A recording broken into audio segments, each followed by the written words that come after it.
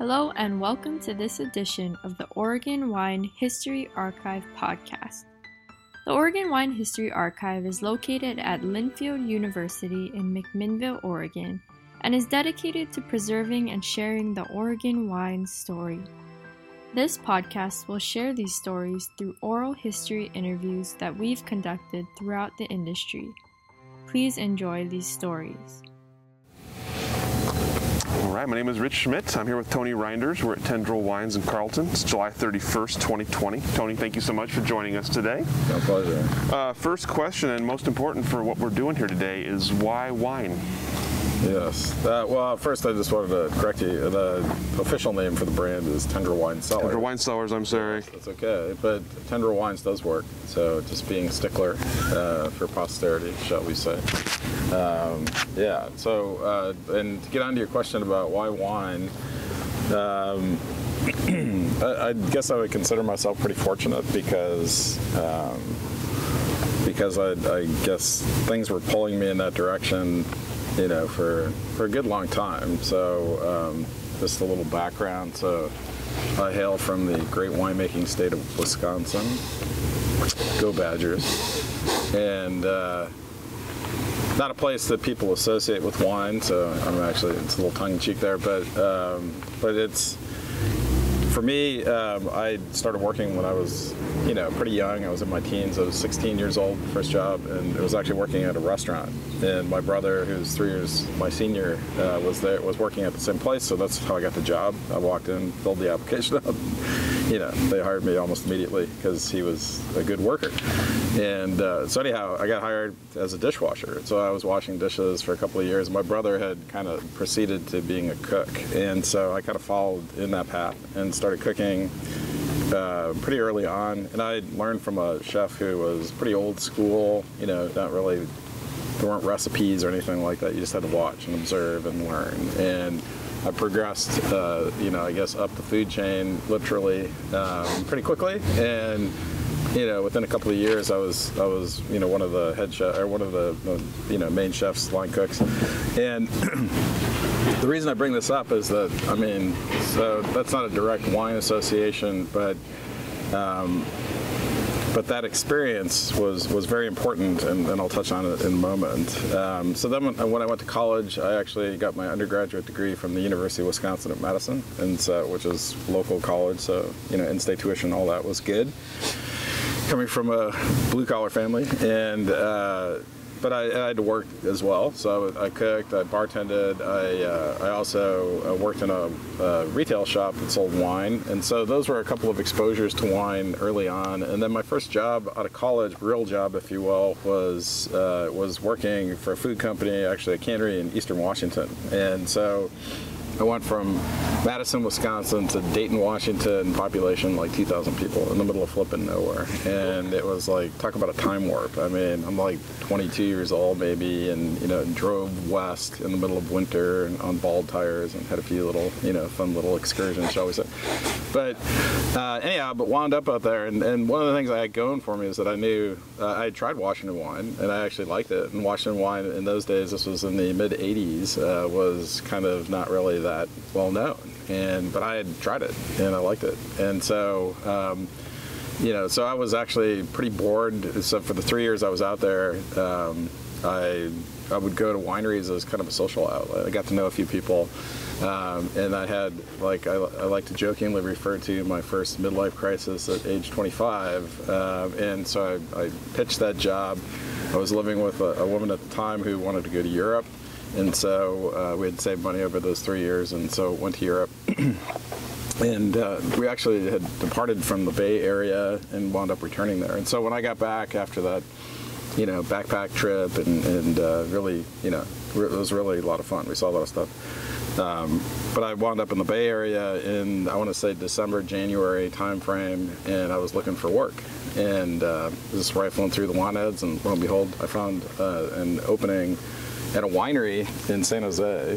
The winery is called Mirasu, and at that point in time it was actually owned by real people. It's actually a brand of Gallo now. So I latched on there as a lab tech. So I had a degree in microbiology, and so they hired me as such. I will start out by saying I didn't want to do that work at all. I hated microbiology, actually working in labs and stuff, but I viewed it as a way to kind of get my foot in the door, and that worked. And then after about 6 months of doing that, I kind of conned the cellar master into making me an intern, so junior winemaker type. And so I did that for a year. And about halfway through that experience, where I was out in the cellar for that full year, I decided, yeah, this is what I want to do. And that's the way I've always been. For me, any type of work endeavor, I mean, we all get those questions in college, what do you want to do when you get big and all that kind of stuff. And for me, I just I have no idea, because I have to actually do the work in order to know whether or not it's a good fit. That's the way my brain, or the way it works for me. And so anyhow, I liked it. So I applied to UC Davis, took the GREs, and ultimately got in there with some endorsements from some folks there. Like I said, it was a very small program at the time. I think it probably still is. We were less than a dozen students, and it was really cool because people were coming from all different professions, all walks of life, and so it was even though it was a small group, it was fairly diverse, and that was cool. And so I stuck to it and ultimately did graduate. That was important to me. And part of the reason I went there was because I viewed it as probably the place to go if indeed you wanted to fast track getting to become a winemaker. And so that's what I wanted to be. And I also wanted to do some traveling, some overseas work.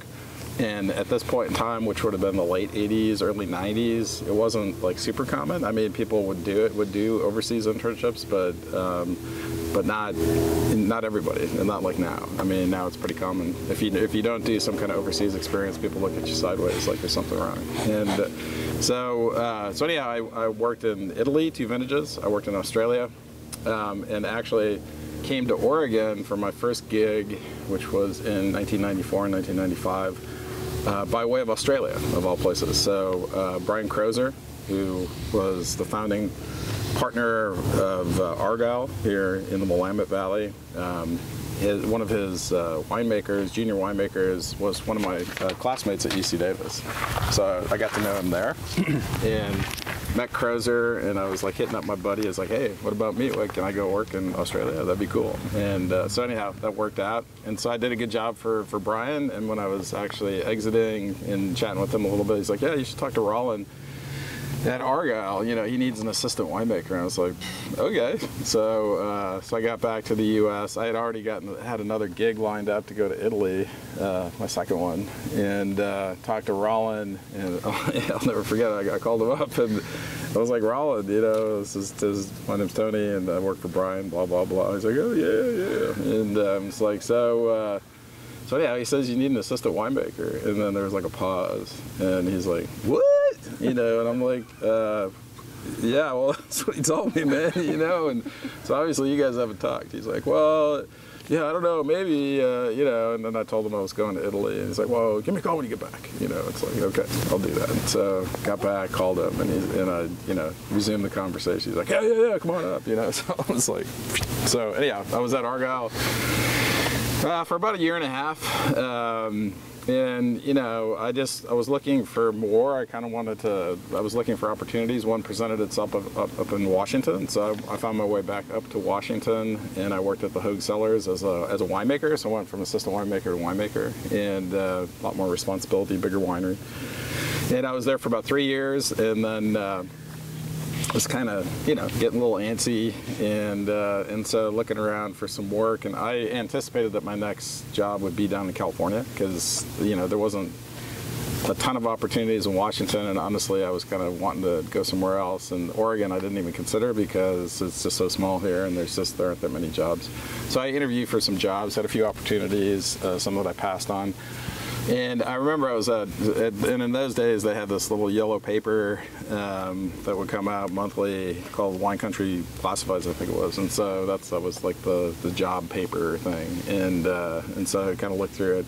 And there was like this giant ad. It was probably a whole page of 4 pages, and just like talking about this position in Oregon. It's like, prestigious winery, blah blah blah. I'm just reading it. It's like, holy crap, this sounds great. And but didn't mention the winery or anything. So blind box, I sent my resume and kind of forgot about it.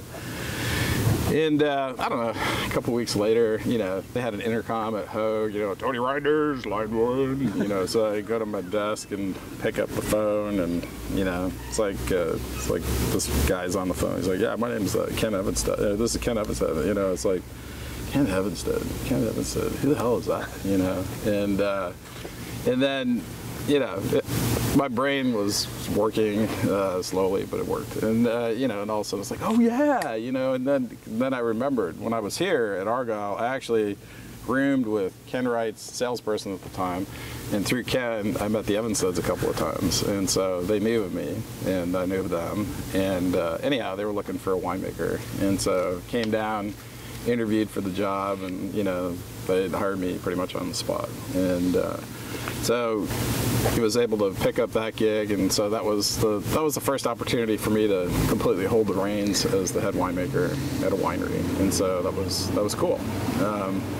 And little tiny shithole of a winery. Actually, it's about 2 blocks from here. It's called the Rock Block Building, and recently they've, I think, invested, probably $15 or $20 million or something. So it's a nicer building now. I wish they would have done it at the time. That would have been cool, because it was like the equivalent of like Pigpen. So every time the log trucks would round the corner, it's like this dust would come sprinkling from the rafters, and we didn't have any hot water. And but it was very. Had a lot of personality, I think, is what they say in the real estate business. And so I was there for 3 or 4 years. The first year, kind of crossed paths with Ken, so he continued to make his eponymous Ken Wright Cellars. So at that point in time, this was in 1998, so his brand would have been 4 years old, I think. He started Ken Wright Cellars in 94.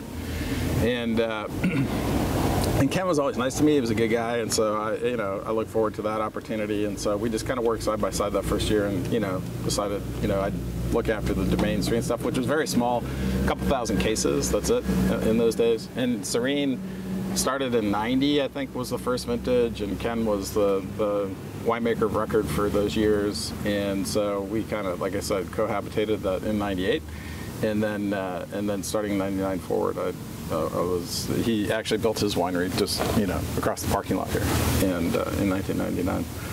And yeah, so we were reminiscing the other day about pushing his press in the middle of Highway 47 across the street here. So that was fun. I think we've embellished a little bit over the years, but there was like some kind of talk about riding the press, but I don't know what we call it. But anyhow, so that was cool. So I was there for about in Carlton here through the 2000 vintage, and then in 2001 for that vintage.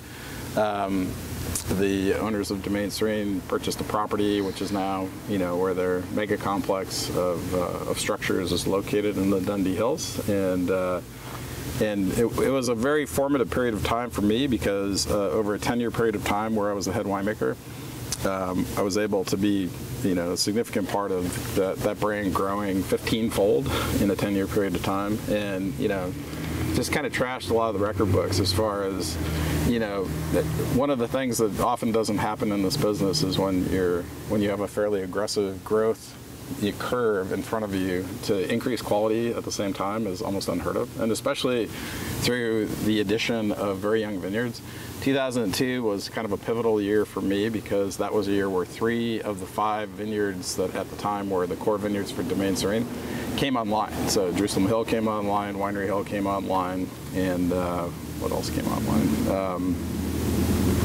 Two Barns. And Two Barns was, I believe they now own it. So anyhow, those 3 vineyards were very important, but to have a lot of young fruit coming into the program that 100% hit the bullseye and went into high-end wines was, I was very proud of that fact.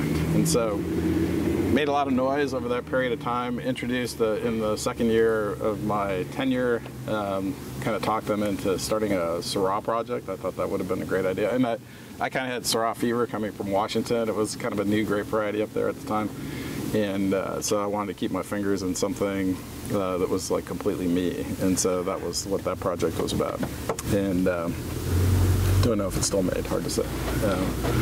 I'm not on the Christmas card list anymore, so what can you say? So anyhow, so that was, like I said, a very pivotal period of time.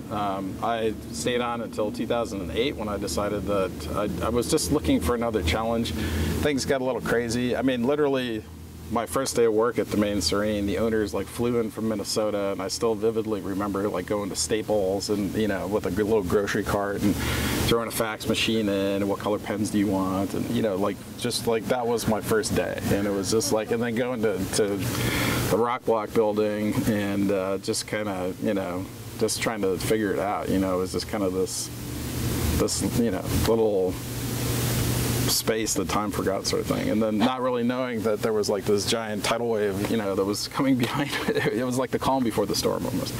So Serene is almost ironic as a name.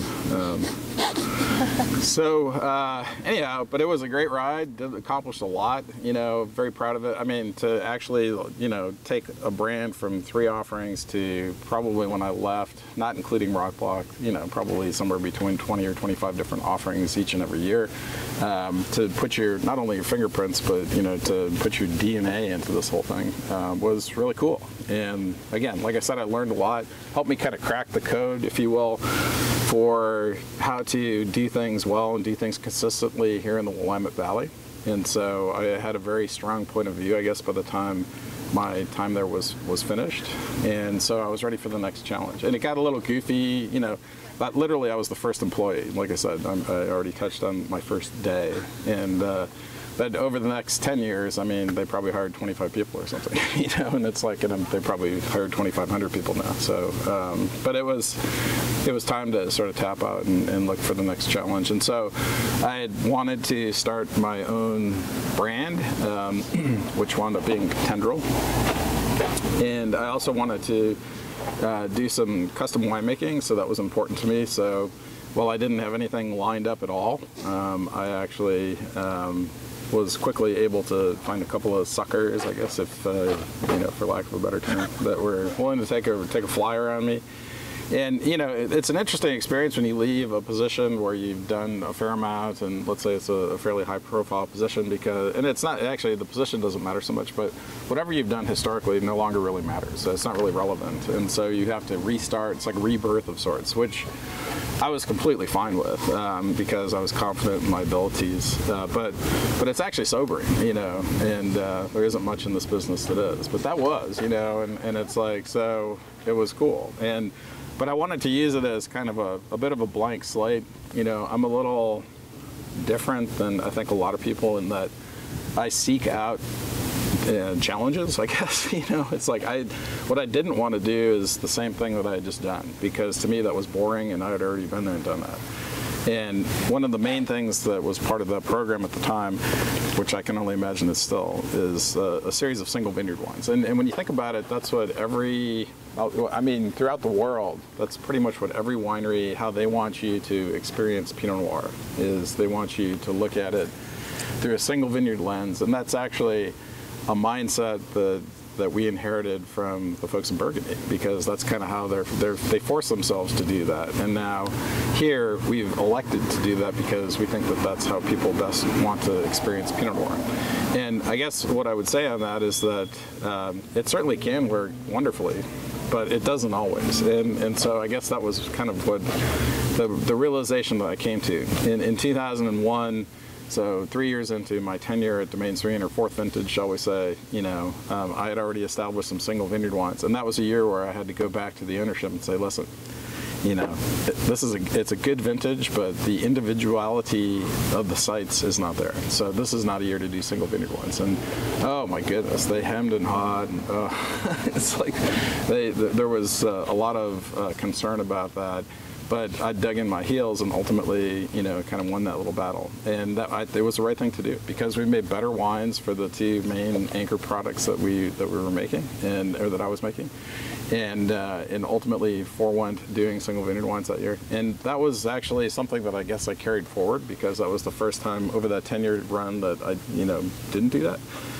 But it was kind of empowering, but it was also important to see the response in the marketplace, because people respected that decision, and then ultimately I would hope that the owners did too, but don't really know. Didn't have much of a conversation on that. So I guess what I'm getting at here is that I didn't want to shackle myself to, like I said, the kind of the common look, the way that people showcase or want to present to you Pinot Noir from brand X is, here's at least a half a dozen single vineyard wines, and we've got our lower tier Willamette Valley blah de blah, and then we have our super ninja swill this guy, and so this is at a higher price point.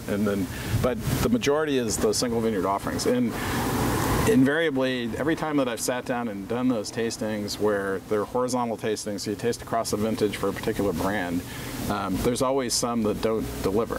And that's particularly with single vineyard wines. And if you think about it, the whole single vineyard concept is a little skewed, where we as winemakers almost force ourselves to be successful with one hand tied behind our back, because we're working with minuscule amounts of grapes from usually one little section of a vineyard, of a greater vineyard. And we're literally putting all of our eggs into one basket and trying to actually come up with a profound, compelling expression of Pinot Noir.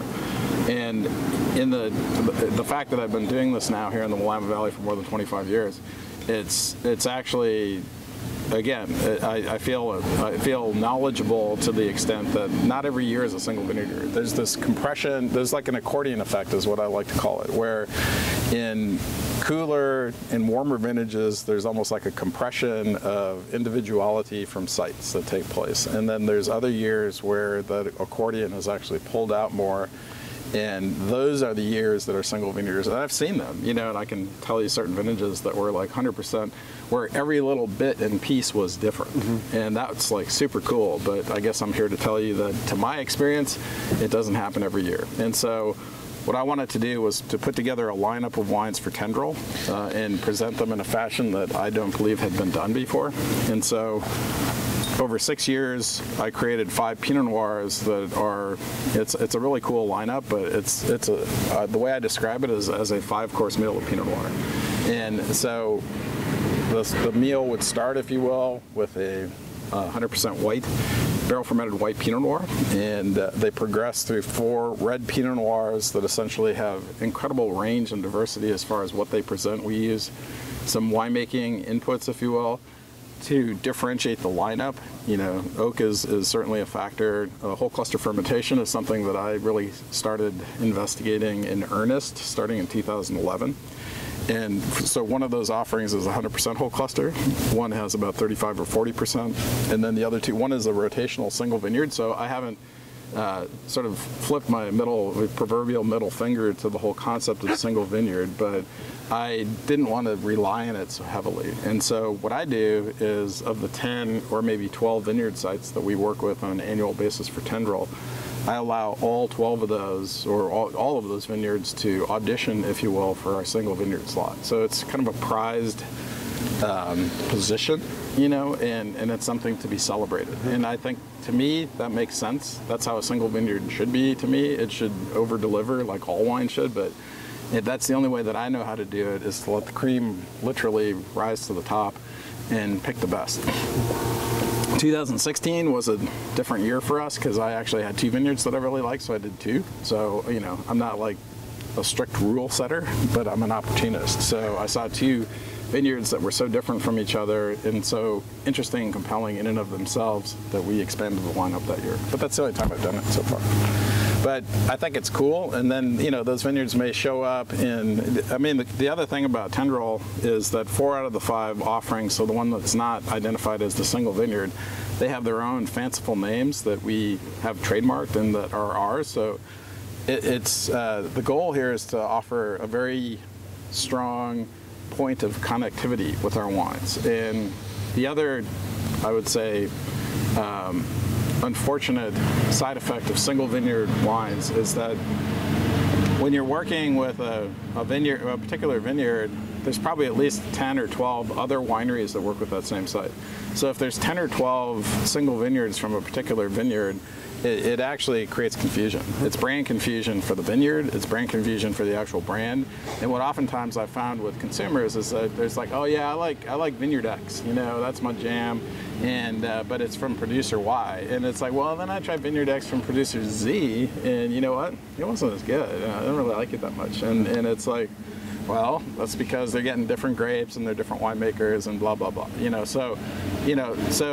But if I have an extrovert, which I do, and I have a pretender, and I have a C note, and I have a tightrope, there's only one of those out there. And so you don't even have to remember my brand name, which is Tendril, which I'll touch on that in a moment, because that is something that haunts me a little bit, unfortunately.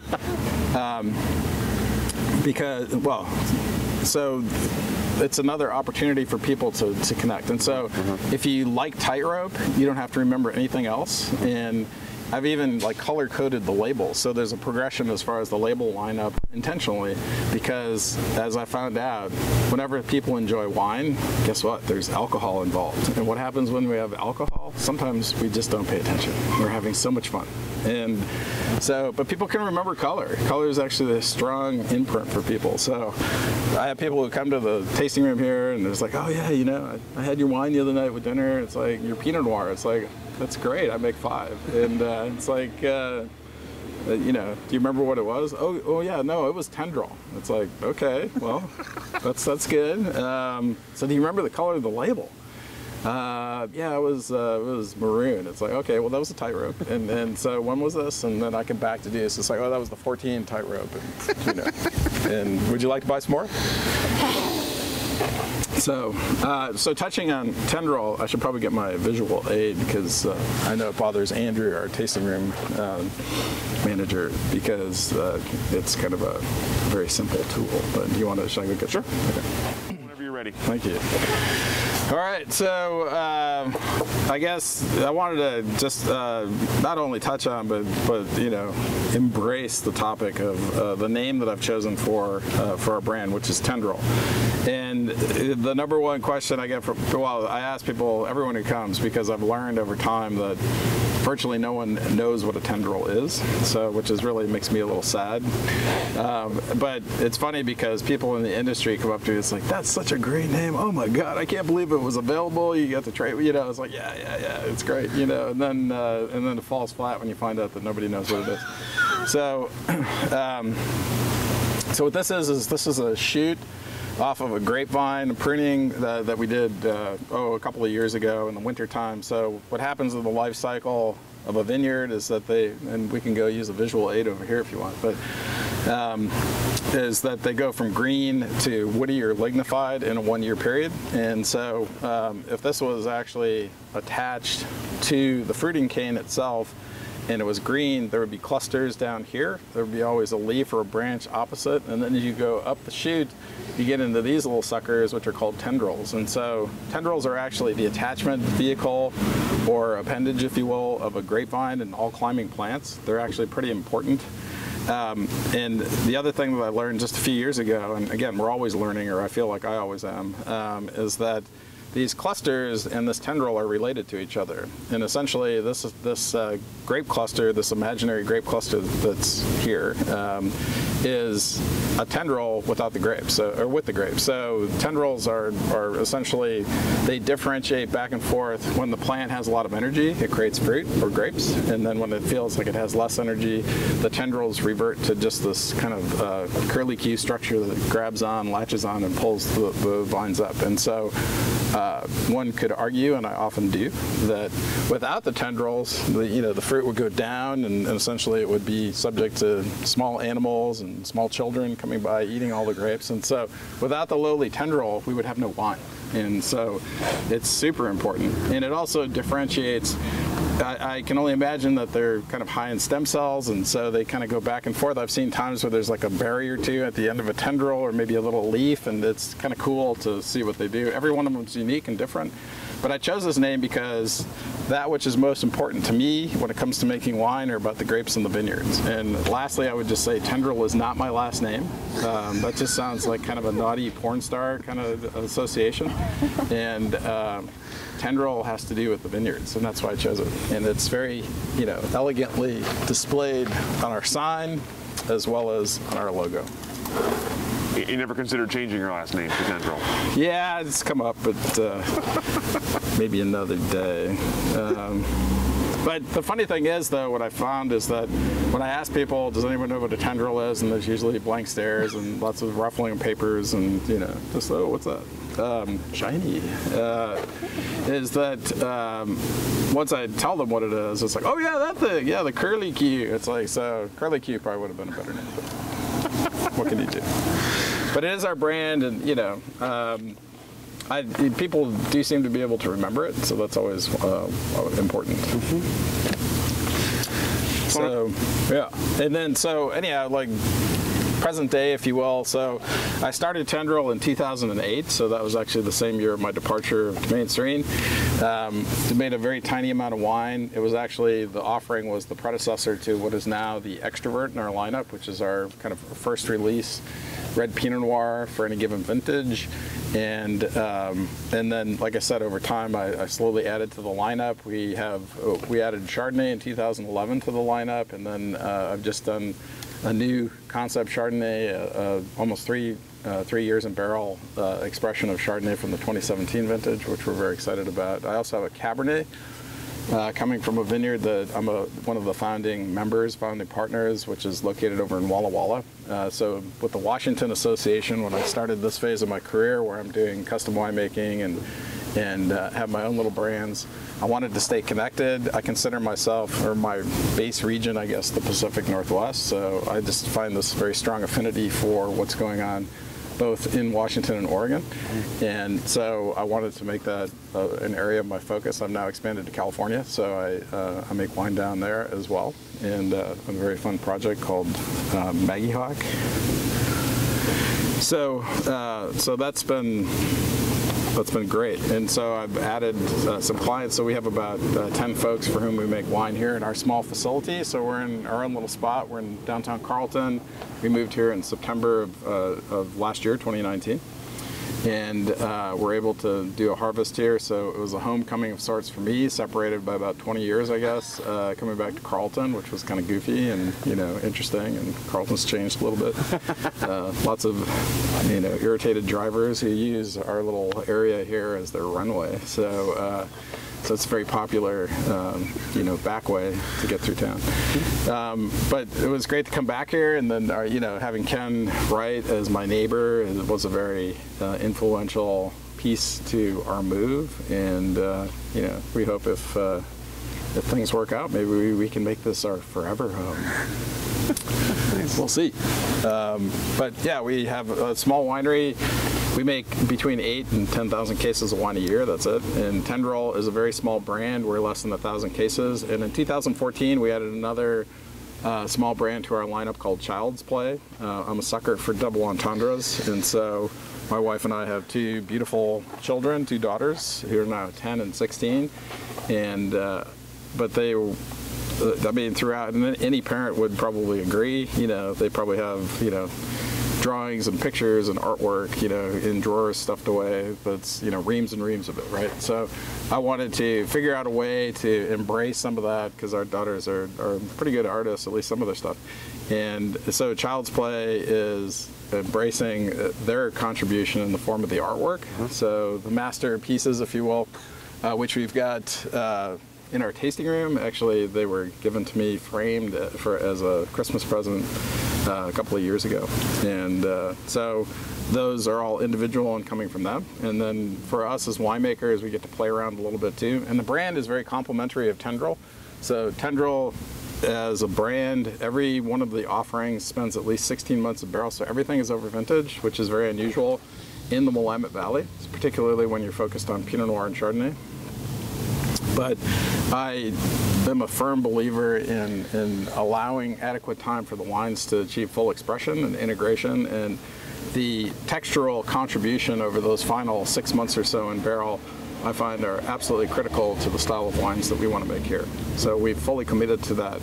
Child's Play is completely opposite. So those wines get bottled within the first 10 months or so. And in the case of the rosé that we make a rosé Pinot Noir. It's only in the winery for maybe 3 months or so. So it's like just the polar opposite. So we're selling 19s, from Child's Play in 18s and I think 17, and then for Tendril we're selling 15s and 16s. So it actually provides a lot of range in the lineup, and the Child's Play wines are just, you know, beautiful representations that are different than what you would see in the Tendril lineup for, excuse me, we do a Chardonnay and a Pinot Noir, and they couldn't be more different under the Child's Play lineup versus what's under Tendril.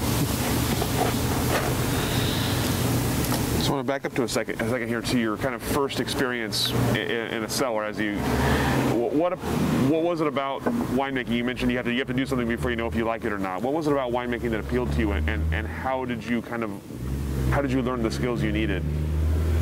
Well, so again, it was kind of like this intuitive like pull or draw. You know, as a human being,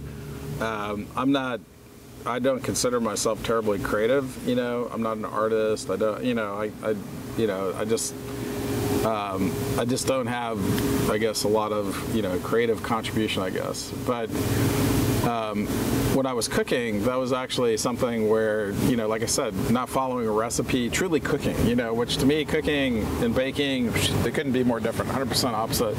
And, you know, and I share with people the idea that if you making wine the way we make wine here, it would be akin to you going to, again, you know, not under pandemic conditions, but going to your friend's house and, you know, opening up the fridge, kind of seeing what's there, and being able to whip up a delicious, complete meal or dish from what you see there, from, you know, from what's in front of you. Mm-hmm. And so it's very sort of free form, it's very, you know, sensorial, and it's all based on, you know, the components. And for us, instead of where cooking is a series of food ingredients, with winemaking, for me, it's a series. The vineyards and the actual individual lots that we have, those are akin to food ingredients for the way we make wine. So I very strongly position myself as a wine cook. That's the way that I think of myself. Every wine that we make here, and for our clients as well, it's how I approach this whole craft, if you will, is to essentially make the wines unique, but also make them complete. You know, to me, great wine has a very distinctive beginning, middle, and end. There's a progression. It should actually, as you enjoy the wine, and aromatically, that's foreplay, and then when you taste the wine, that's actually, it should kind of wash over your palate, kind of like a wave, you know, in the most positive of ways. So there's like this progression, and it's like it sort of sweeps over your palate, and there's nothing sticking out that's not pleasant, you know. So it's everything in proportion, everything in balance. You know, balance I think is absolutely essential for great wine, and you know, to essentially like capture that, and to be able to present wines to our customers that have at least 10 or 15 years more time to be enjoyed, you know, so that they have all the opportunities in the world to have a positive experience with what we're doing. That's kind of the goal. So I drifted from your question. Bring me back. That's okay. You got into the next question. So the previous question is basically kind of what pulled you in, and then sort of learning those tools of the trade, and sort of defining yourself as a winemaker. What was your philosophy? What was your style going to be? Well, so going back to why I got pulled into wine to begin with, I mean, again, I was at a juncture where I had several interactions with wine. You know, it had come on my radar, experiences that were positive, things that were intriguing, compelling, and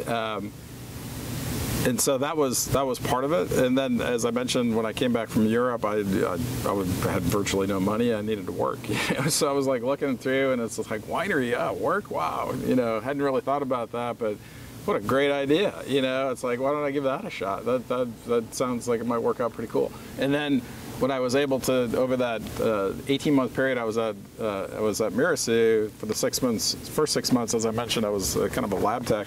And then for that next year, I went through a full cycle out in the cellar. And so was actually making wine, and it was just like a switch flip. And I didn't really know why at the time.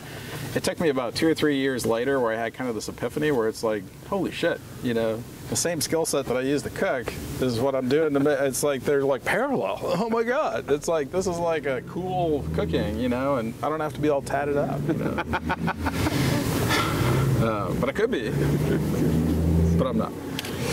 So that was something that really resonated with me, kind of the annual cycle of it, the fact that, the best thing about, there's two things that I think are really, really wonderful and I guess really resonate with me about making wine. First of all, it's the seasonality, or not even the seasonality, it's every year is different. So there's nothing formulaic. Far from it.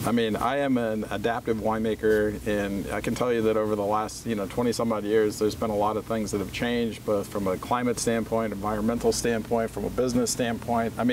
It's always changing. Peppered in with a global pandemic, which we're in the midst of right at the moment. And what's fascinating to see is that people's relationship with wine is changing, and beverages overall. And it's like, it demands engagement. If you're going to be successful in this business, you absolutely have to be engaged in many different aspects. Actually, I would encourage all aspects to really kind of understand what the target is, because it's moving all the time. And moving to a location like this, for 12 years, we were in rural Gaston, a mile down a gravel road. People claimed they heard banjo music when they were coming to the tasting room, and would fear for losing a valuable body part or organ, and it's like, and now we're, kind of right in the middle of town here, which is great. But it's like a rebirth of sorts. People have to re-find you, and granted, they couldn't really find us to begin with because you had to really be intentional to find us. Now we're hoping that, we can be part of the people's wine conversations and choices, that they can come out here and experience what we've got, the Tendril difference, if you will, because it is different. I think about things in a different way than a lot of other folks, and I like that. I'm not an anarchist or a contrarian necessarily at all, but I do.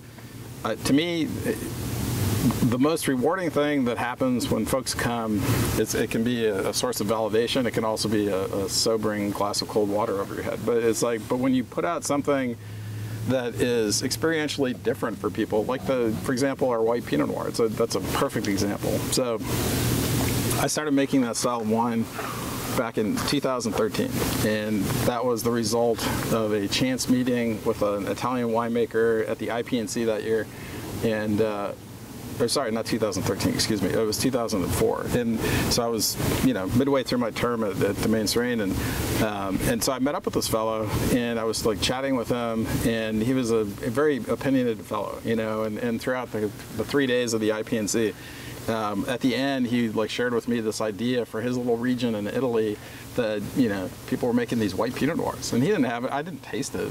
He was just, it was a conversation, and it's like, and so he was telling me about a fully mature, fully ripe Pinot Noir grapes that were being made into a white wine that was not carbonated. And it's like, holy shit. It's like, why has anybody done this? It's like, that's amazing. Why? Of course, this is like ripe champagne or something without the fizz. And so I just thought that was cool. And so I lobbied for it and kind of won that battle, and ultimately made it that first year and was successful with it. And the 2013 reference was when we added it to the Tendril lineup, so that was the confusion. But anyhow, we're doing it different here because now, and so when I first did it, I don't know that there was anybody, or certainly there weren't many folks that were going down that path. And now I know along the West Coast, I could probably name off at least 50 producers that are making a white Pinot Noir. But what we're doing here, when I reloaded with it in the Tendril lineup, I decided that I wanted to do things differently. I wanted to, change what I had done from my previous experience at Serene with that offering. So we stepped away from the new oak, and we're using, amongst our highest quality grapes actually go into that wine. So it's a single vineyard Pinot Noir, it just happens to be white. And it provides the texture and the presence and the balance that it gets your attention. And people, we finish with that wine, and it's a statement wine for folks. And they walk away, just go, wow, I've never tried a wine like that. And to me, that's what it's all about. So if you can get those kind of responses with some frequency, to me, that's complete validation here at our winery that we're on the right path. You mentioned you think the kind of cooking analogy with grapes, vineyards being their ingredients. Yes. What do you look for in vineyards? What excites you about vineyards, and then how do you judge them year to year to decide what you're going to do with them? So I'll just touch on, I'll get to that, to your question in just a moment, but I wanted to share with you a little bit of the creative process. So for Tendril, as I mentioned, we started in 2008. I had just one offering, and it literally took 6 years to put together the 5 Pinot Noirs. And I'd love to tell you that I was like such a brilliant marketer that I started out going, well, I think I'm going to make a 5-course meal of Pinot Noir. You know, it's like, that sounds great, you know, but I'm not, you know, so I just was like creating, you know, and it's just like, wow, so I've got this wine, I like this, and it's like, well, I need something that's got more stuffing. And so then we did the Tightrope, which is our reserve Pinot Noir in the second year. And then we held steady, and then in 2011 we added Chardonnay, and then we did our first single vineyard offering, and we had a vineyard that was just saying, hey, you know, bottle me. And then I did C-Note for the first time, which is our 100% whole cluster, which I had never done a 100% whole cluster wine ever in my life. I mean, the idea was, you know, previously abhorrent. It's just like, why in the world would you do that, you know? But anyhow, but I did it. I challenged myself. And so my point here is that only when I created the lineup and had those 5 wines, I kind of stepped back and it's like, and then the little idea light goes, bing, and I was like, holy shit, I know what this is, you know? This is a 5-course meal of Pinot Noir. It's like, this is the progression, because what I wanted to do is I wanted to highlight or embrace the diversity of Pinot Noir here in the Willamette Valley, because I think it's incredible. And it's like, and I've experienced this forever since I've been here. It's like, oh my God, this vineyard is so different than this, or, you know, it's like, or this, you know, based on elevation and soil type and aspect and clones and planting density. And it's like, there's so many contributing factors to it, but at the end of the day, you know, it's about the real estate. It's location, location, location. And so what I've developed, so starting in 2008, you know, it was a complete restart. So any of the vineyards I'd worked with previously, I couldn't and I didn't want to be honest with you, even if I could have. And so I started from scratch, you know, and had some friends who hooked me up with some grapes because it was kind of a shortened period of time to make some decisions. But anyhow, but it came together. And so a very special vintage for me. 2009 forward, everything, you know, I was putting in place the way that I wanted to see them. And we were growing our program, and we had a few clients that were on board, and so but what I would tell you is that every one of the vineyards that I've selected, and so I've chosen them for a specific reason for what they're going to bring or contribute into the program. So if you think about the food analogy is a good one. Another great one is thinking about the vineyards, the Pinot Noir vineyards, as paints on a painter's palette. So if you think about it in those terms, every one of those vineyards needs to be its own unique color, and then that provides the background or the tools, if you will, for us to create these different, you know, these different paintings, you know, these different expressions. And, you know, and when art works, you know, they complement each other. And when food works, when the chef is able to tell you a story about food over a 5-course experience, it's a great thing. And then if you can get wines that match up or sync up with that too, everything gets elevated, you know. And to me, those are incredible things when they happen. And so the Tendril Pinot Noir, so the Tendril Pinot Noirs, they start from, you know, a little lighter bodied and more red fruited. And then, you know, on the far end of the spectrum, you've got 100% whole cluster, so you've got this impact, the stem impact and the floral aspects and the textural contribution from that technique. And to me, whole cluster is a whole nother conversation that I could go on for days, because it's all about the execution. You know, it's like the percentage is actually means very little relative to what you're doing from a cap management standpoint, how you're making the wine, you know. And for us, we're as gentle as we possibly can be. You know, if we could get through harvest with not a single berry falling off of a whole cluster in our fermentation, we would consider it a huge success. And so we actually try and avoid them. And for the 100% whole cluster, oftentimes we're doing very little in the form of cap management and just kind of letting it do its thing. And what happens is that, you know, the fermentation takes 3 or 4 times as long, and it's just a completely different animal, and it tastes different. It texturally is different. Everything about it is different, and I think that's cool.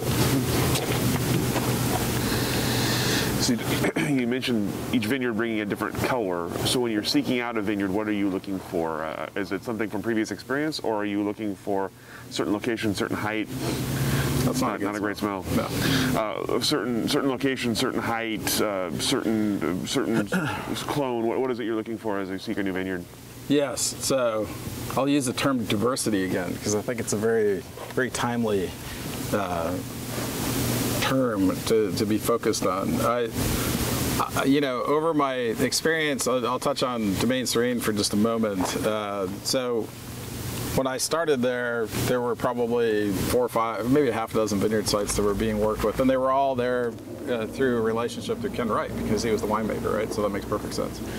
And then over the next few years, those kind of got weaned off, as I would have done being in Ken's position as well. It's like, why would I sell grapes when I can make the wine? And so ultimately those vineyards kind of went away. And so there were other vineyards that either came online or were more focused on.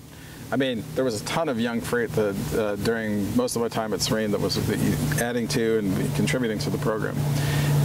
But importantly and interestingly, a range of appellations, elevations, soil types. So, by the time I left, we had vineyards down as low as 200 feet, and we had vineyards that were over 800 feet. And we had volcanic soils, and we had sedimentary, marine sedimentary soils, and then we had Missoula flood soils. And so we had like all this diversity within the program. So I was actually really able to kind of grow up and study that and figure out, by tasting and by creating this program, from a wine offering standpoint, it was a wonderful learning curve. And I guess the number one message that came across to me is that you want to have obviously high quality vineyard sites that are grown well and planted to the right things, but importantly that are in the right spot, and also that you're kind of bracketing things such that you're getting a range of textures and flavors. Higher elevation sites routinely have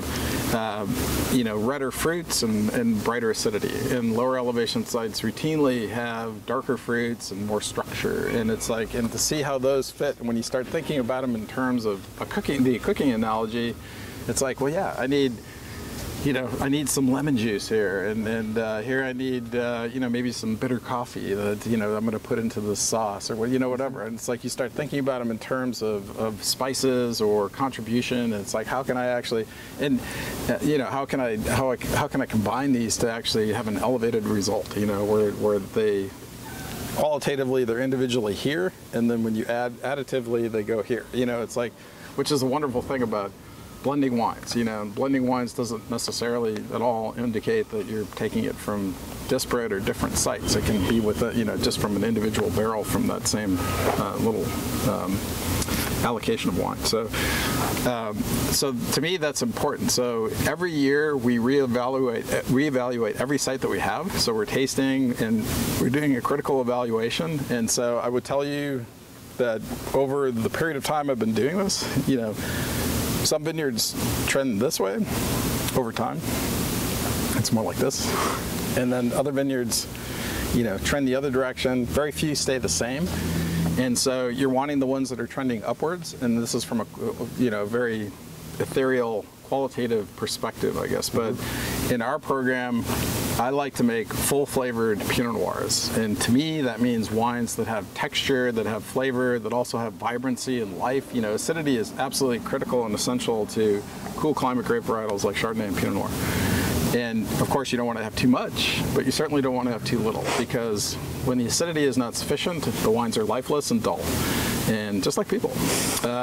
So I feel like that's super critical and important. And so if you have some higher elevation sites that are contributing more of that natural acidity, and then you have other sites that are producing more of the base tones with the darker fruit components, you can make a really interesting sort of blended wine that's very layered and textured, like I shared earlier, that I think is of critical importance to great wine. And they need to all be individuals. Every one of them needs to be there for a specific reason. So not only I would also share that, as I mentioned, the single vineyard it's a prized position in our lineup, but also by association, every one of those offerings, whether it's Extrovert, whether it's Cena, whether it's the Pretender, any of those wines, they all have to re-audition for their slot in the lineup every year too. So there's no guarantees that we're going to do a tightrope in 2019. We're setting out to make it. I'm seeking out vineyards that actually have that flavor profile. And the beautiful thing too about having our own unique identifier or name for these wines is that I've greedily kept all of the creative license, if you will, for me. So I can go out solely with the goal of tasting these lots and saying, yeah, this tastes like tightrope, or it's like, yeah, this is a pretty good candidate for a single vineyard wine, or these are Extrovert, they're really having those kind of characteristics. And that way things can move around a little bit, and I would tell you that almost every year they do, as far as either the percentages or the vineyards that contribute, and so that's confusing. My goal is to try and, one of my goals is to try and simplify it, because wine is one of the most complicated topics that's out there. And the last thing I want to do is lose a potential customer because they're confused. It's like, so here's a single name, here's what it's going to taste like, independent of vintage, and I'm going to sit on the nest like Horton, and we're going to hatch this sucker for 3 years before it even sees the light of day. I'm doing that for you, brother. I got your back. So then when that becomes yours, you're the owner, you're providing the forever home for that bottle of wine, then at that point in time, you can decide when's the right time to pull the cork on that. Whether it's tonight, 10 years from tonight, 15 years from tonight, I can virtually assure you, as long as it's under proper storage conditions, that you're going to have a positive experience with that wine. And hopefully you'll have a great flavor memory that's formed when you're enjoying your Tendril or Child's Play wine. I want to ask about whole cluster specifically, because you brought it up as something that you're very interested in and kind of added later to the catalog. It's become a very big part of our program too. I'm curious about learning when to use it and learning how to use it, and to kind of take us through your kind of discovery of whole cluster. Yeah, well, I think your question, I think that's what everyone wants to know. It's kind of like the analogy of, the gopher, there's like 20 holes in one gopher, and where's it going to pop up, And so your guess is as good as mine.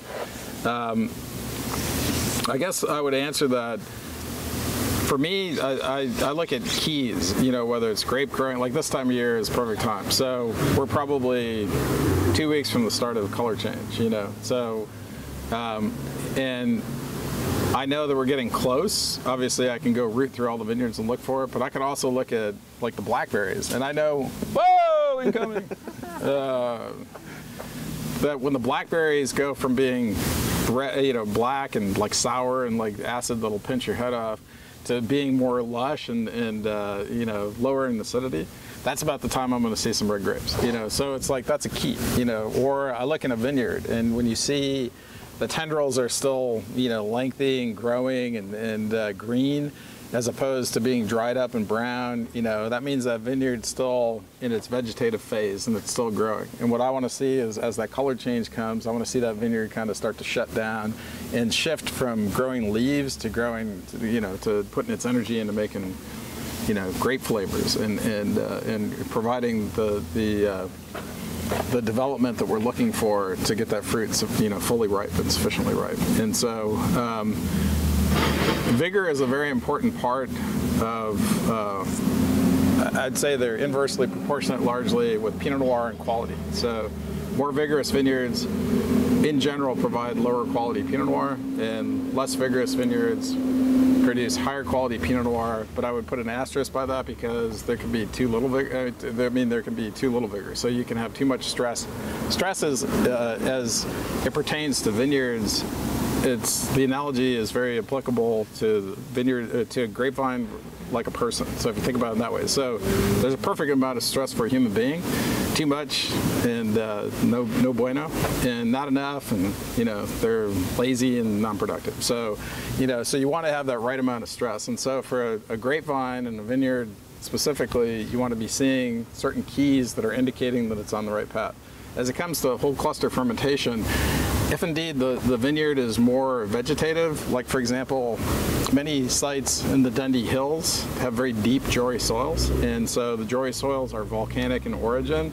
And what happens when you've got this big rock, which is the lava remnants, if you will, that's breaking down, is that you get these pits and you get these areas where the vines can follow down to where there's a resource of water, and they can be quite vigorous. So I've had less success with whole cluster fermentation collectively or regionally in the Dundee Hills than I have, say, with the Yamhill Carlton IVA. So I like, for me, for the style of wines that we're making, I like to see a little less vigor, and I like to see a little bit more stress, or I should say challenge vineyards, where it's actually forcing the vineyard to make less vegetative flavors, because those will ultimately, or can ultimately, come out in the wines themselves if indeed the vineyards aren't adequately stressed, I guess. So I think that's important. So I'm leaning more towards, marine sedimentary soils for our whole cluster expressions, but we continue to look at other sites, because like I mentioned earlier,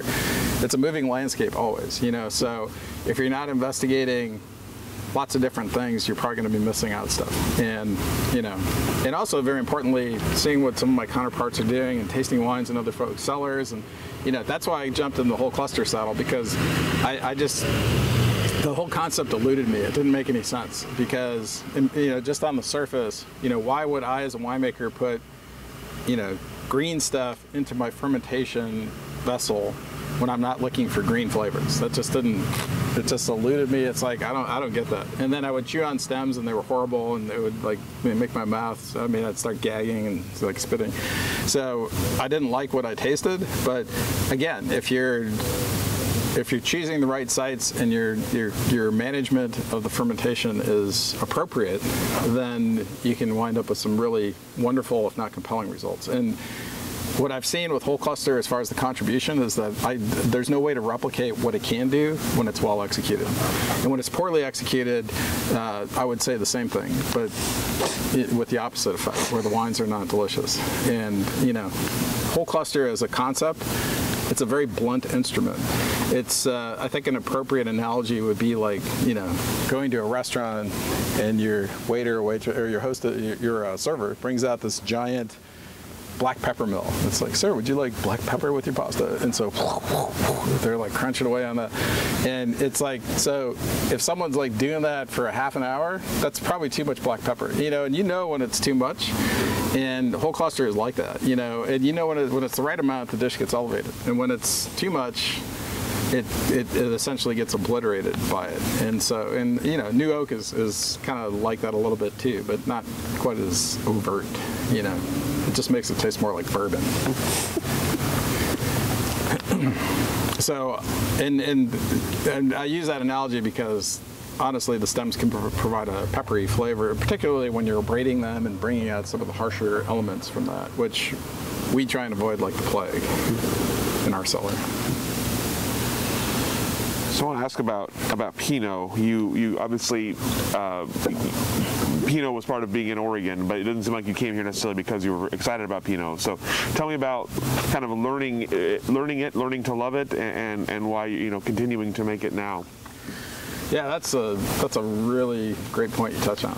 So so I got a lot of friends. I'd say probably 99.9% of the people that I interact with in this business, I'm in some level of good graces with, shall we say, or talking basis, or So you try a lot of wines from other people and their experiences. I'm sorry, could you repeat the question? I just sort of talk about Pinot. Like, it wasn't necessarily why you came here, but then obviously you had to sort of learn to make it, learn to love it here. So, kind of curious about sort of discovering Pinot, learning to work with it, and continuing to work with it. Yeah. Sorry.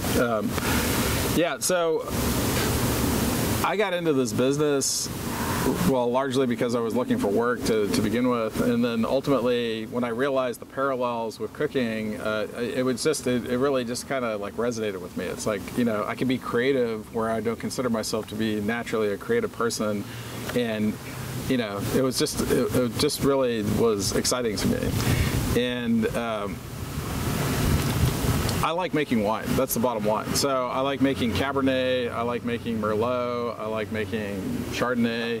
And I've known a bunch of people, like particularly when I was going to school, and then folks that I met through the industry, you know, who, like, they're all about Pinot Noir. They, like, bow down to the altar. When you think about it, like, pre-Sideways, which now seems like a dog's age ago or whatever, but it's like, it was a significant event for the industry because Pinot Noir, prior to that point in time, was largely the grape variety for freaks and weirdos, you know? It's like, or people that were, like, studious, you know, they were like, they wanted the minutiae, you know. Pinot Noir attracted folks that were all about the fine little details, you know. And it's like, think about Burgundy. It's like you need a damn thesaurus to navigate through it. It's like, it's just so complex, you know, absolutely. And it gets more complex every year with the whole inheritance laws in Burgundy, where everything gets sliced and diced. So, but people are drawn to Pinot Noir. So some people, like, set out and started their own brands or worked for wineries because they really wanted to work with Pinot Noir. And for me, I just wanted to make really great wine, you know, and the best wine I possibly could. And so environmentally, to me, it was less important about what I was working with. It was more about the execution of it and the wines that resulted. And so coming back to the Willamette Valley, as I mentioned, one of the first things that I kind of lobbied for was to be able to make something other than Pinot Noir because I wanted to be able to put my complete signature on something from the start. And but over time, and it probably only took a vintage or two, where you start really experiencing how appropriate. I mean, when you think about it, and this is actually a really incredibly salient point, I think, is that there's only 2 regions in the United States that have this varietal identifier as the centerpiece, or how you identify with the region. And so it's Cabernet with Napa, obviously, and it's Pinot Noir in the Willamette Valley. And I would actually propose that virtually any other region would probably give their eye teeth for that. And it's a way to initially relate to a region. And so, in Pinot Noir and Chardonnay, you know, I'll just touch on those 2 right now.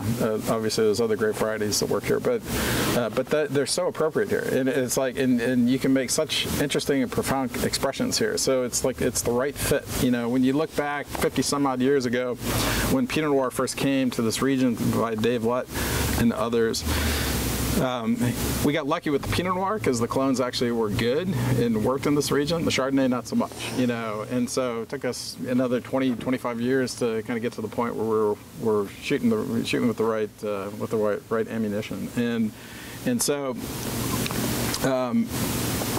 yeah, I wasn't necessarily drawn to that, but working with Pinot Noir, and then early on, like 98 and 99, actually, when I was at Serene.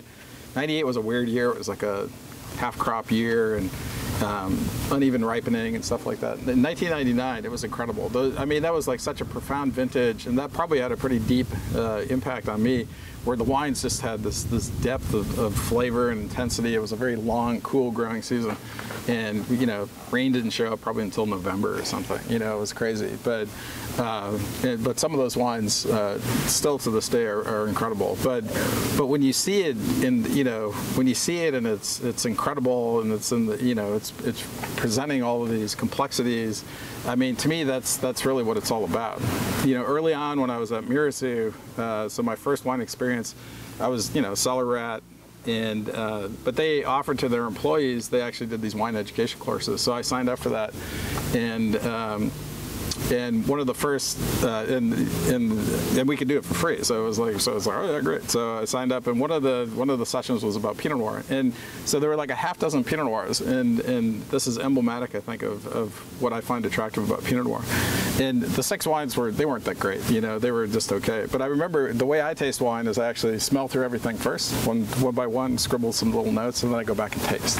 And I still remember this. So I was like, you know, doing that, going back and taste. So I'd smelled through them all, wrote down my notes, and then I was starting to taste, and then I was like, and then you can't not smell and taste. And it's like, oh, and then I was like scratching this out and then writing that around. And I did that for every one of the 6 wines, and it's like, holy shit, these are like changing, you know. It's like, and so that chameleon-like tendency of Pinot Noir and that ability or tendency to change, I think was really kind of stuck out to me during that tasting. And then since, you know, seeing it for every vintage since up here. And so to me, it's incredible. And I mean, if I was to be shackled with, as a winemaker, with the limitations of working with only one grape variety, I mean, Pinot Noir would be an easy choice now because it's so versatile. And that's, again, touching on the diversity part of it again, I think is like so important, is that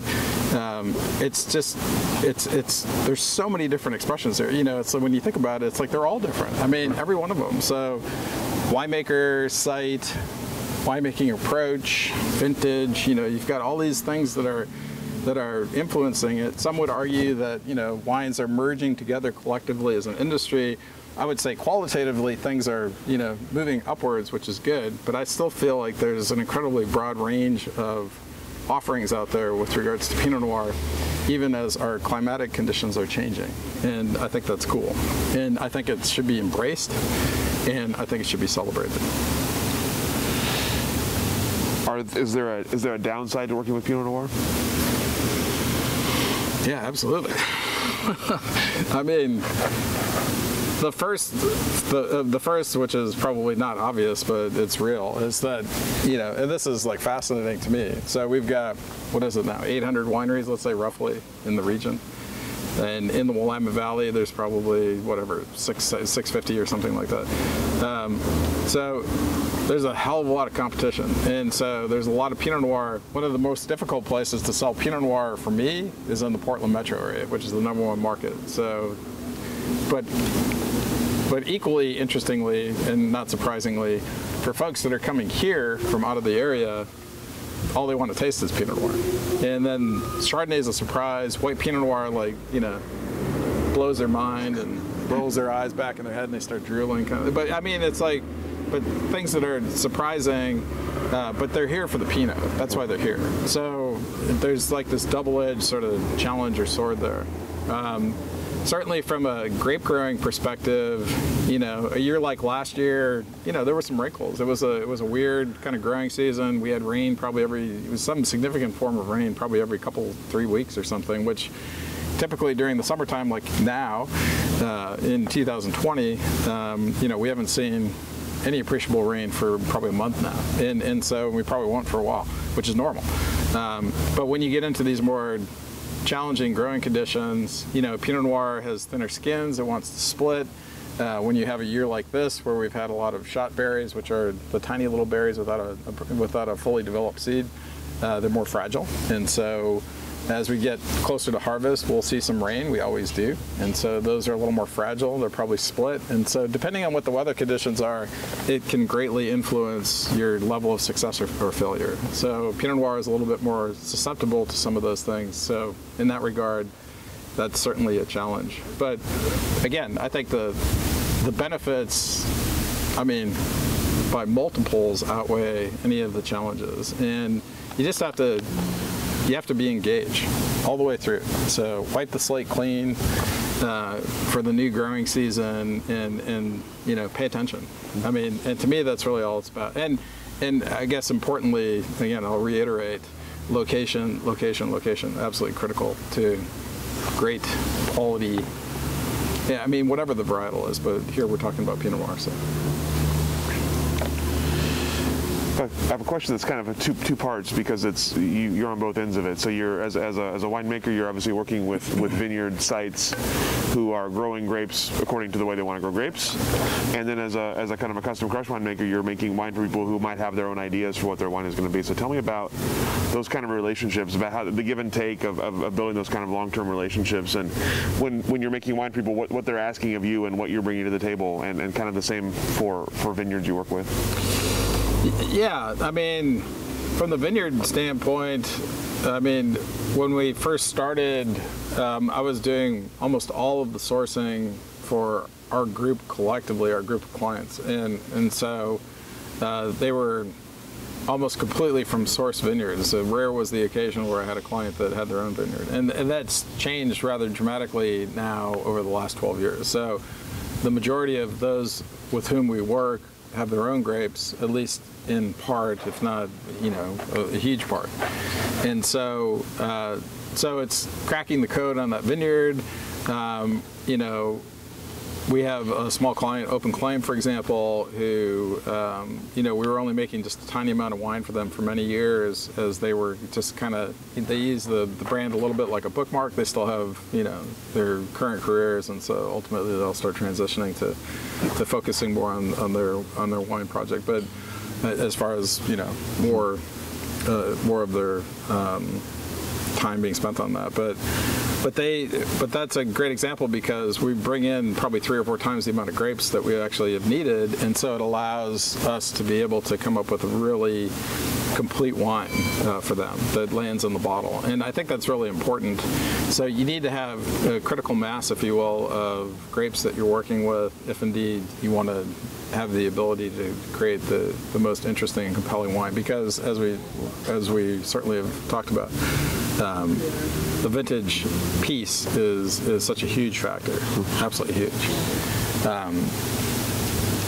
And then in the case of Saffron Fields, for example, we are working with collectively between what we're purchasing from them for Tendril and what we're working with for Saffron and a couple other projects, probably 80% of that vineyard's coming here. So we've got a lot of flexibility, a lot of different components that we can work with there. And so that allows us to create, I think there's like 7 or 8 wines that we're making now for Saffron, maybe 10, which is cool. And so to me, I always want to, try and tell a story about the site, so they're kind of in lockstep with each other, I guess. And so as far as from a stylistic standpoint,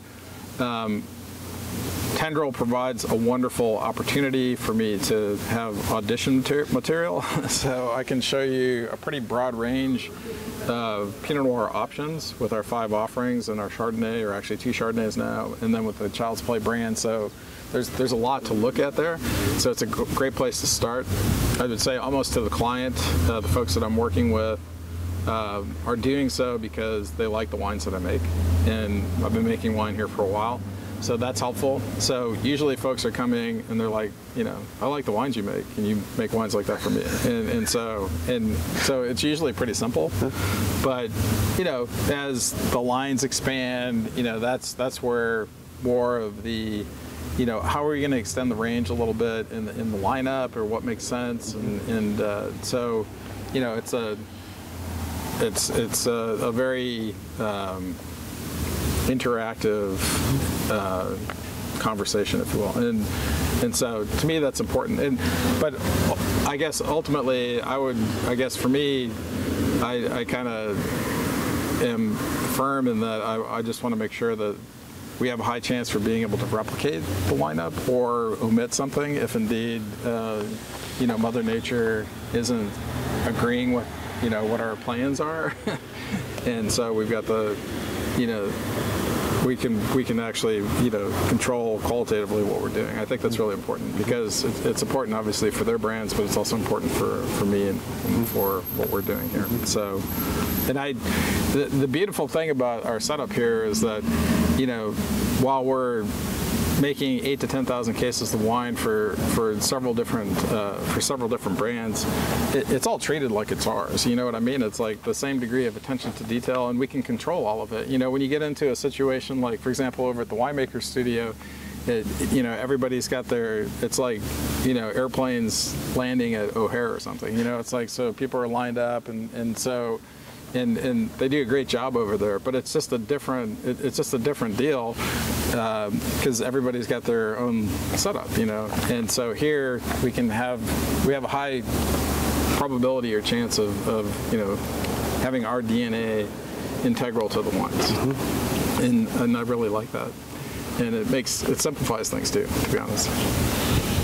You mentioned Saffron Fields. I want to come back to that, because you mentioned that you are making their wines in addition to using their grapes for your wines. Yes. Tell me about differentiating the two. Yeah, well, so I'll share with you an experience I had. So I was over there doing a little blending trial for them. They asked me to do. It was probably like 2 or 3 years ago. And Angela and Sanjeev, Angela Summers and Sanjeev Lahoti are the owners. And they were there during the tasting, and I think the question somehow came up, And Angela just sort of volunteered. It's like, so, and she's like, yeah, that's one of the things we like about Tony is that, it's like, oftentimes our single vineyard will be from saffron fields. And she's like, and even when that is, and they actually have offered my wine, the Saffron Fields wine there, and actually they've offered a few others over time. And her comment was, it's like, yeah, and all of our wines are really different. And then the Tendril Saffron Fields is always different than ours, and it's like, and that just made me smile because that's exactly what we do. I mean, we're not a winery that has a McTank and bottles McWines for McBrands and that's just not our thing. I mean, we're keeping every little bit and piece and component separate. When I mentioned our approach to the single vineyard offering for Tendril, it's very emblematic of our entire program because in that situation, every one of the sites that we're working with, they're kept as their own little sublot, and so we probably in a given year we have somewhere between 60 and 100 individual little components that we're keeping separate. The barrel size may be as small as a single barrel, upwards to maybe 8 or 10 barrels. Importantly, every one of those components could ultimately become our single vineyard wine. So we're treating it like it's going to be our single vineyard wine, even though most of them aren't going to be.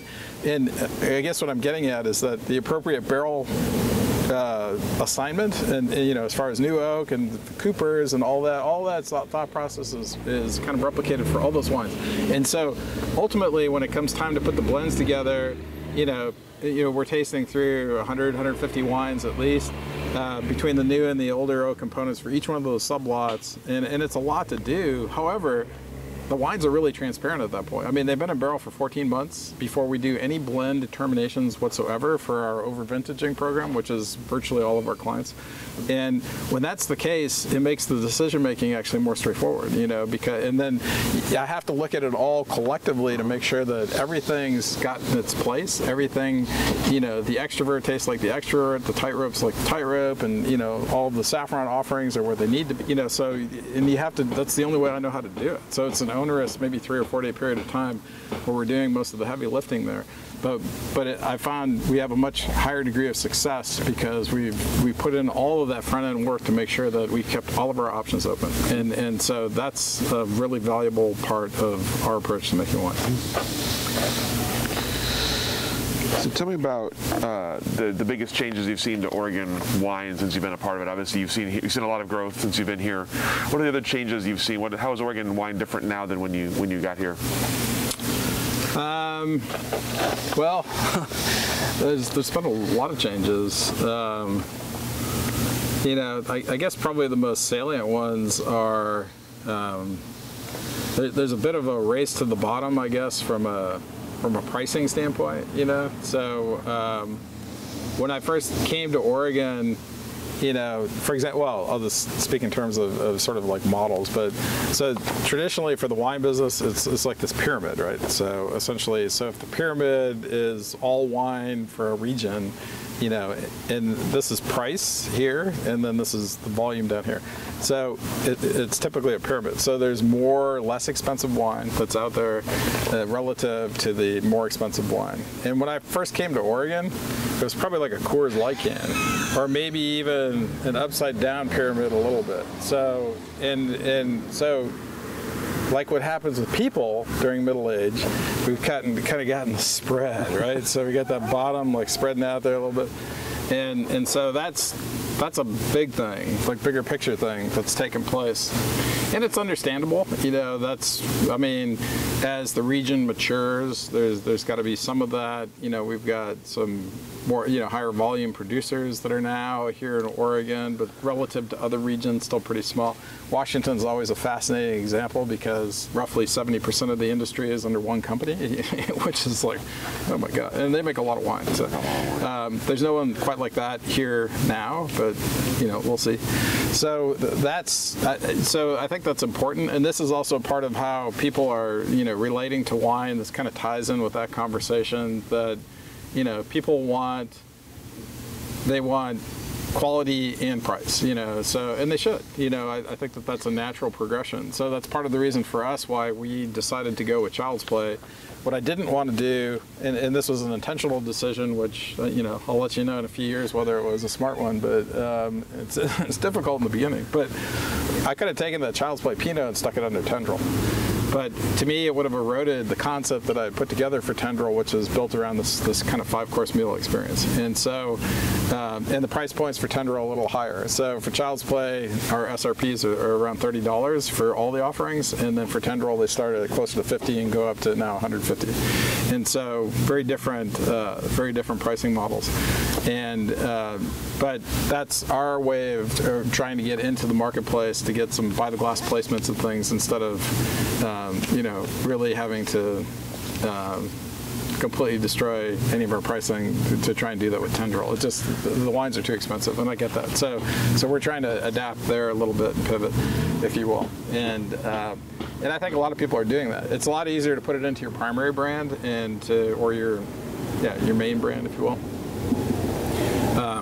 But longer term, I don't know that it's the best for the overall health of your brand, because ultimately if you have winery X and you've got wine that's in the portfolio for roughly half price, shall we say, that ultimately potentially becomes the identity of your brand. So things kind of fall apart or shift, and so I didn't want to do that. So that's part of it. There's I guess I would just touch on the natural wine movement. I wish there was more substance there. There's a lot of smoke. There's a lot of puffery. There's a lot of, posing, if you will. If your wine is, kind of effed up and fizzy, it's cool. The Portland wine market, large, and it has to be inexpensive. So it's got to be inexpensive. It's got to be cloudy and somewhat fizzy. And you would hope that it would taste good, but I think a lot of people kind of fail to realize that, there's a continuum. Grapes are here.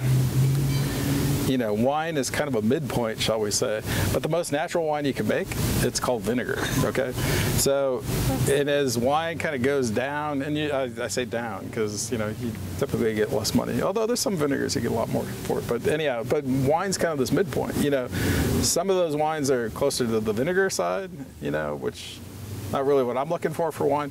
I think deliciousness and wine, it's so important. It's like the wine has to taste good. I think if you're going to have any staying power with regards to your brand concept and what you're doing, people need to taste it. It needs to be very black and white, plus minus. It's like, oh yeah, that's good, or oh, that's not so good. It's like, okay.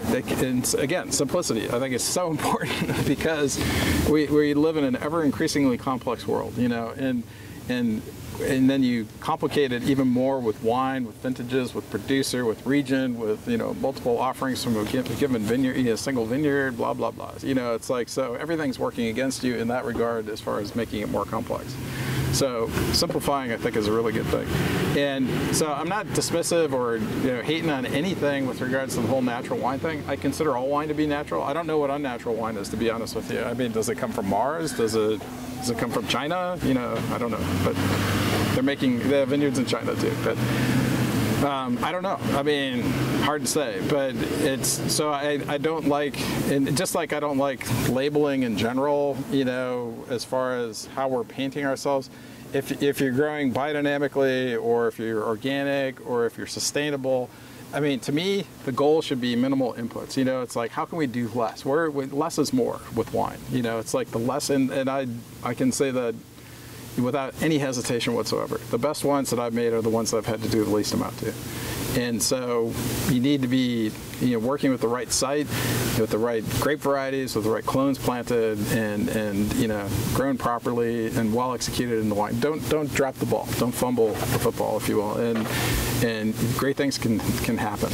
And so, the more lotions and potions and secret spells that you have to put over things, the less the success.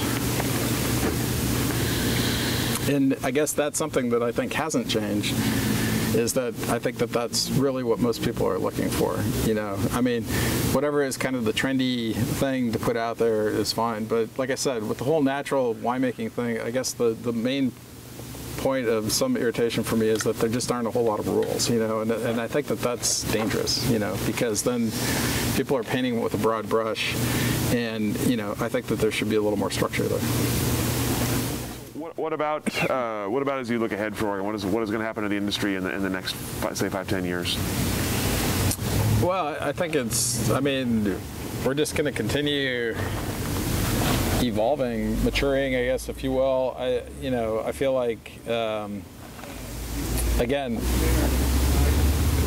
the landscape is changing, so I think that's going to continue. I think the rate of change is probably going to increase, would be my guess. And just using this global pandemic as an example. Nice. Feel the power of the Hyundai.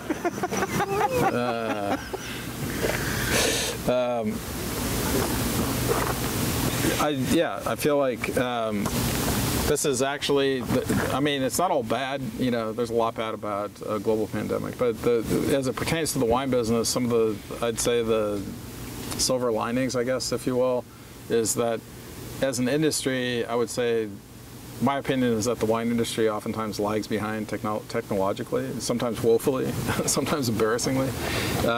Whereas now, being forced to embrace, video conferencing and Zoom and all that kind of stuff, it's a great opportunity to have more connectivity with your customers and customers at every level. So, for example, the old school approach to selling wine is to use a distributor and to, once or twice a year go to the marketplace, and then you sit in the car next to some sales rep who's, suffering from ADD and has way too much stuff going on and is trying to place other orders, and so you're trying to connect with a buyer, and you may or may not, and you may sell a couple boxes of wine, and then ultimately, if you have a placement, the problem with that approach is that you're only momentarily in the marketplace and then you're gone.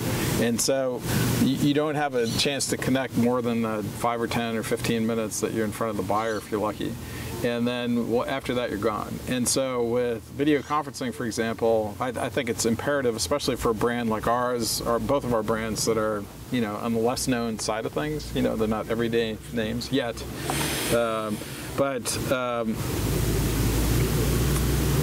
Doing some kind of staff training is imperative. So if you get into a restaurant, well, scratch that. We're in a global pandemic. There is no on-premise. But even for a retailer, if they bring in a new wine, you want to be able to interact with their salespeople, to be able to do something electronically from afar.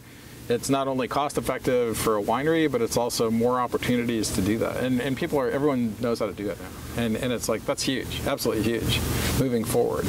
And just being able to connect with people. The internet, obviously, is how people have been buying things for probably the last 15 years or so. But there's been an exponential increase in that for everybody. You can't, sitting here today, we'll probably see 15 Amazon Prime trucks go past. It's like, so that's, people have realized that I don't have to come to a tasting room and sit down and listen to you blather on and in order to, some people want to, and I want those people to come, but not everybody has the time to commit to that. So at 2 o'clock in the morning, when you decide, hey, it's important, I need some wine, so you can go online, and thank you, Al Gore, for inventing the internet. Good job. So that, I think, again, that's probably something that we need to embrace, and it can be a positive thing. The whole social media piece is ever increasing as far as its relevance, and again, how current younger generations are relating to things is very important. That the unit of purchase is shrinking. So there are less 12-bottle cases of wine being sold and more single bottles, or maybe glasses or whatever. It's like, so that you have to pay attention to all that stuff. So I think that's going to continue. There'll be more people that get into the business, which is great. The hot tub is flexible. It's ever increasing. More people can come in, but some people will exit, and so that's actually kind of a newer chapter for us as an industry here. So kind of the first time I think we're really, with any real numbers, starting to experience that. So it's all part of growing up, and there'll be new stuff, new grape varieties. I think the climate will, I don't think there's any question that things will continue to change from a growing grape growing perspective, new grape varieties, stuff like that, I think it's good. But like I said, I'll circle back around to and I think it's so important for us to realize, embrace, the conversation here starts with Pinot Noir, and that's a really good thing, and I'm not saying we're a one-trick pony by any means, but you got to be able to relate to people, and, going out in the marketplace for the last couple of decades, and, everybody who knows of the Willamette Valley knows Pinot Noir. Those two are in lockstep, and that's a really good place to start the conversation. What about as you look ahead for yourself and for Tendril? What do you sort of see and hoping for over the next 5 to 10 years? We're for sale! Just kidding. You can edit that. Or not, I don't care. I think for us, it's a matter of, I think, life is a series of successes and failures. I wouldn't say there are any failures, but if I could go back in time like 12 years ago and kind of choose a different approach, I probably would.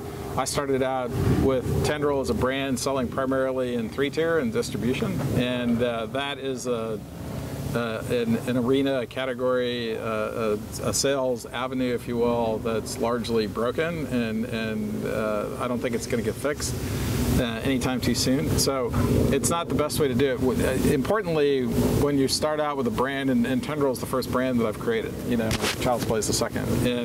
But when you do that, importantly, what I've learned is that it's so important to build your base of support locally, and then you kind of expand from there. And so I didn't do that as much as I probably should have, so we're kind of going back and taking this as an opportunity now to really engage more of our local base of support.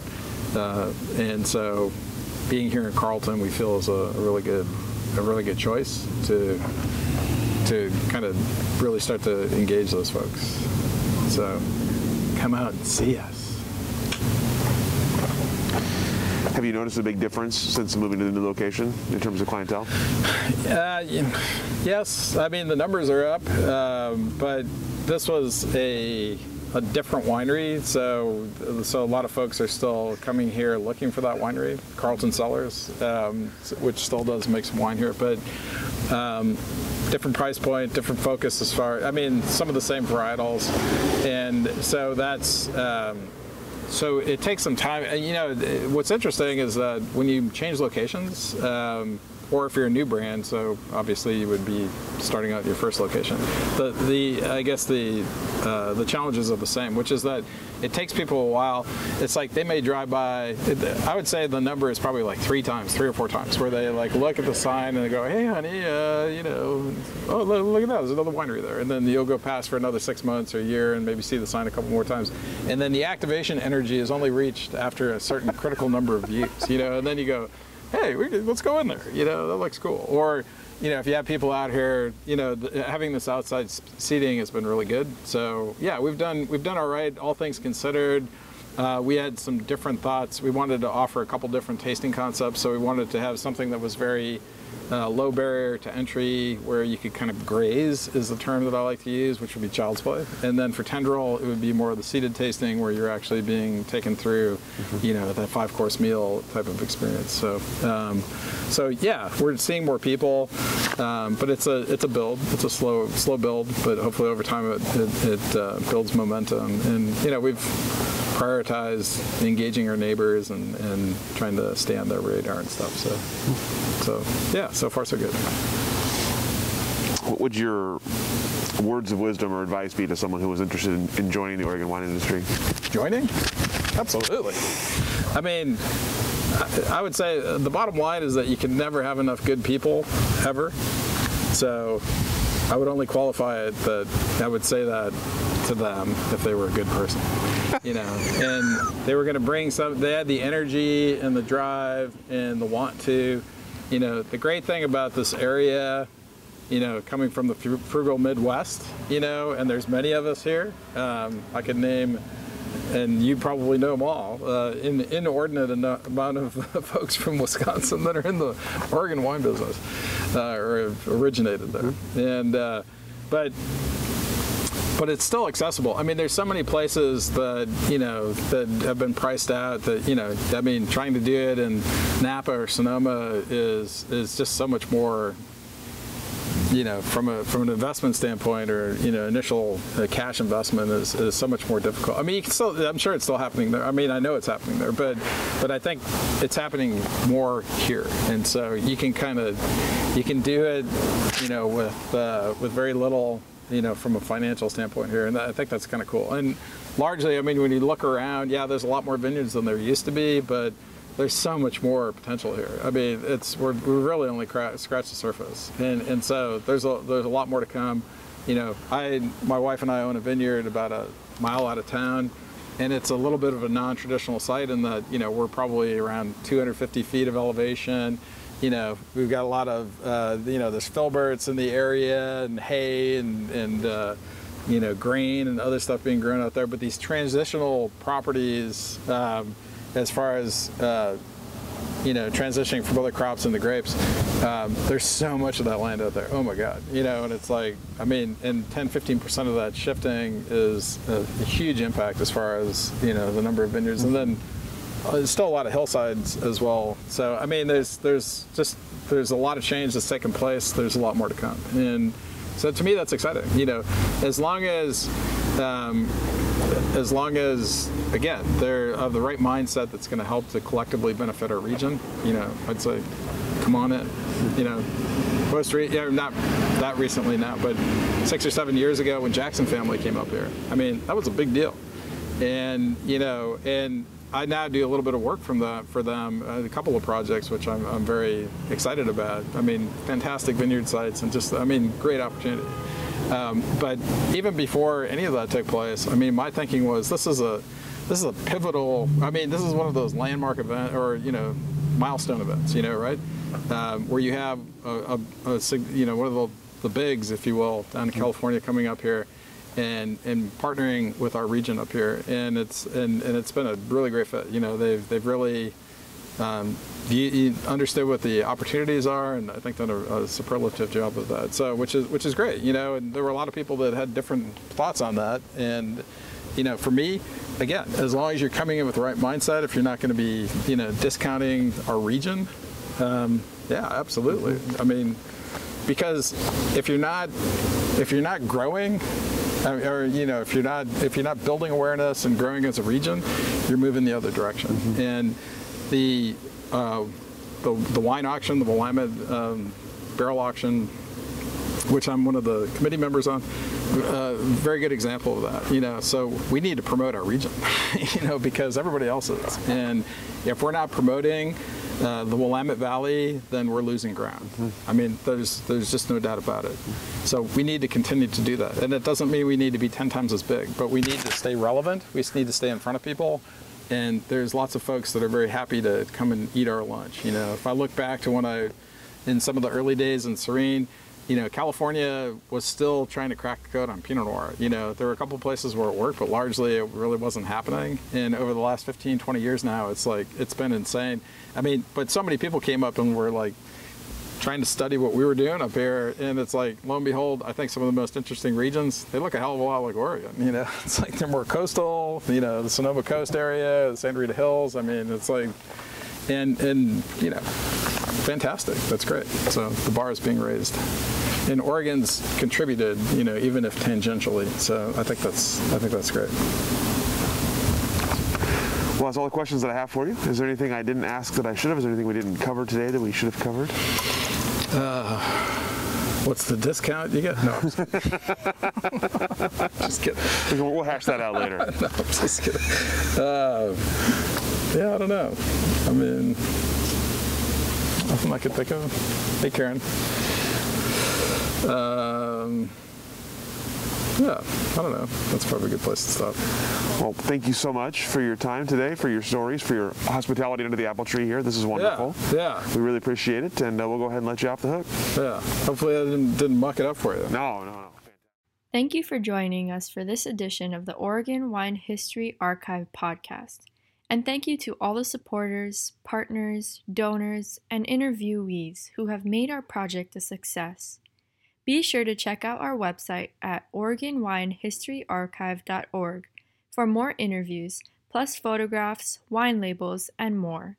And stay tuned for more interviews as we tell the story of Oregon wine. The Oregon Wine History Archive podcast is brought to you by the Oregon Wine History Archive at Linfield University. The executive producer is Kiana Anderson.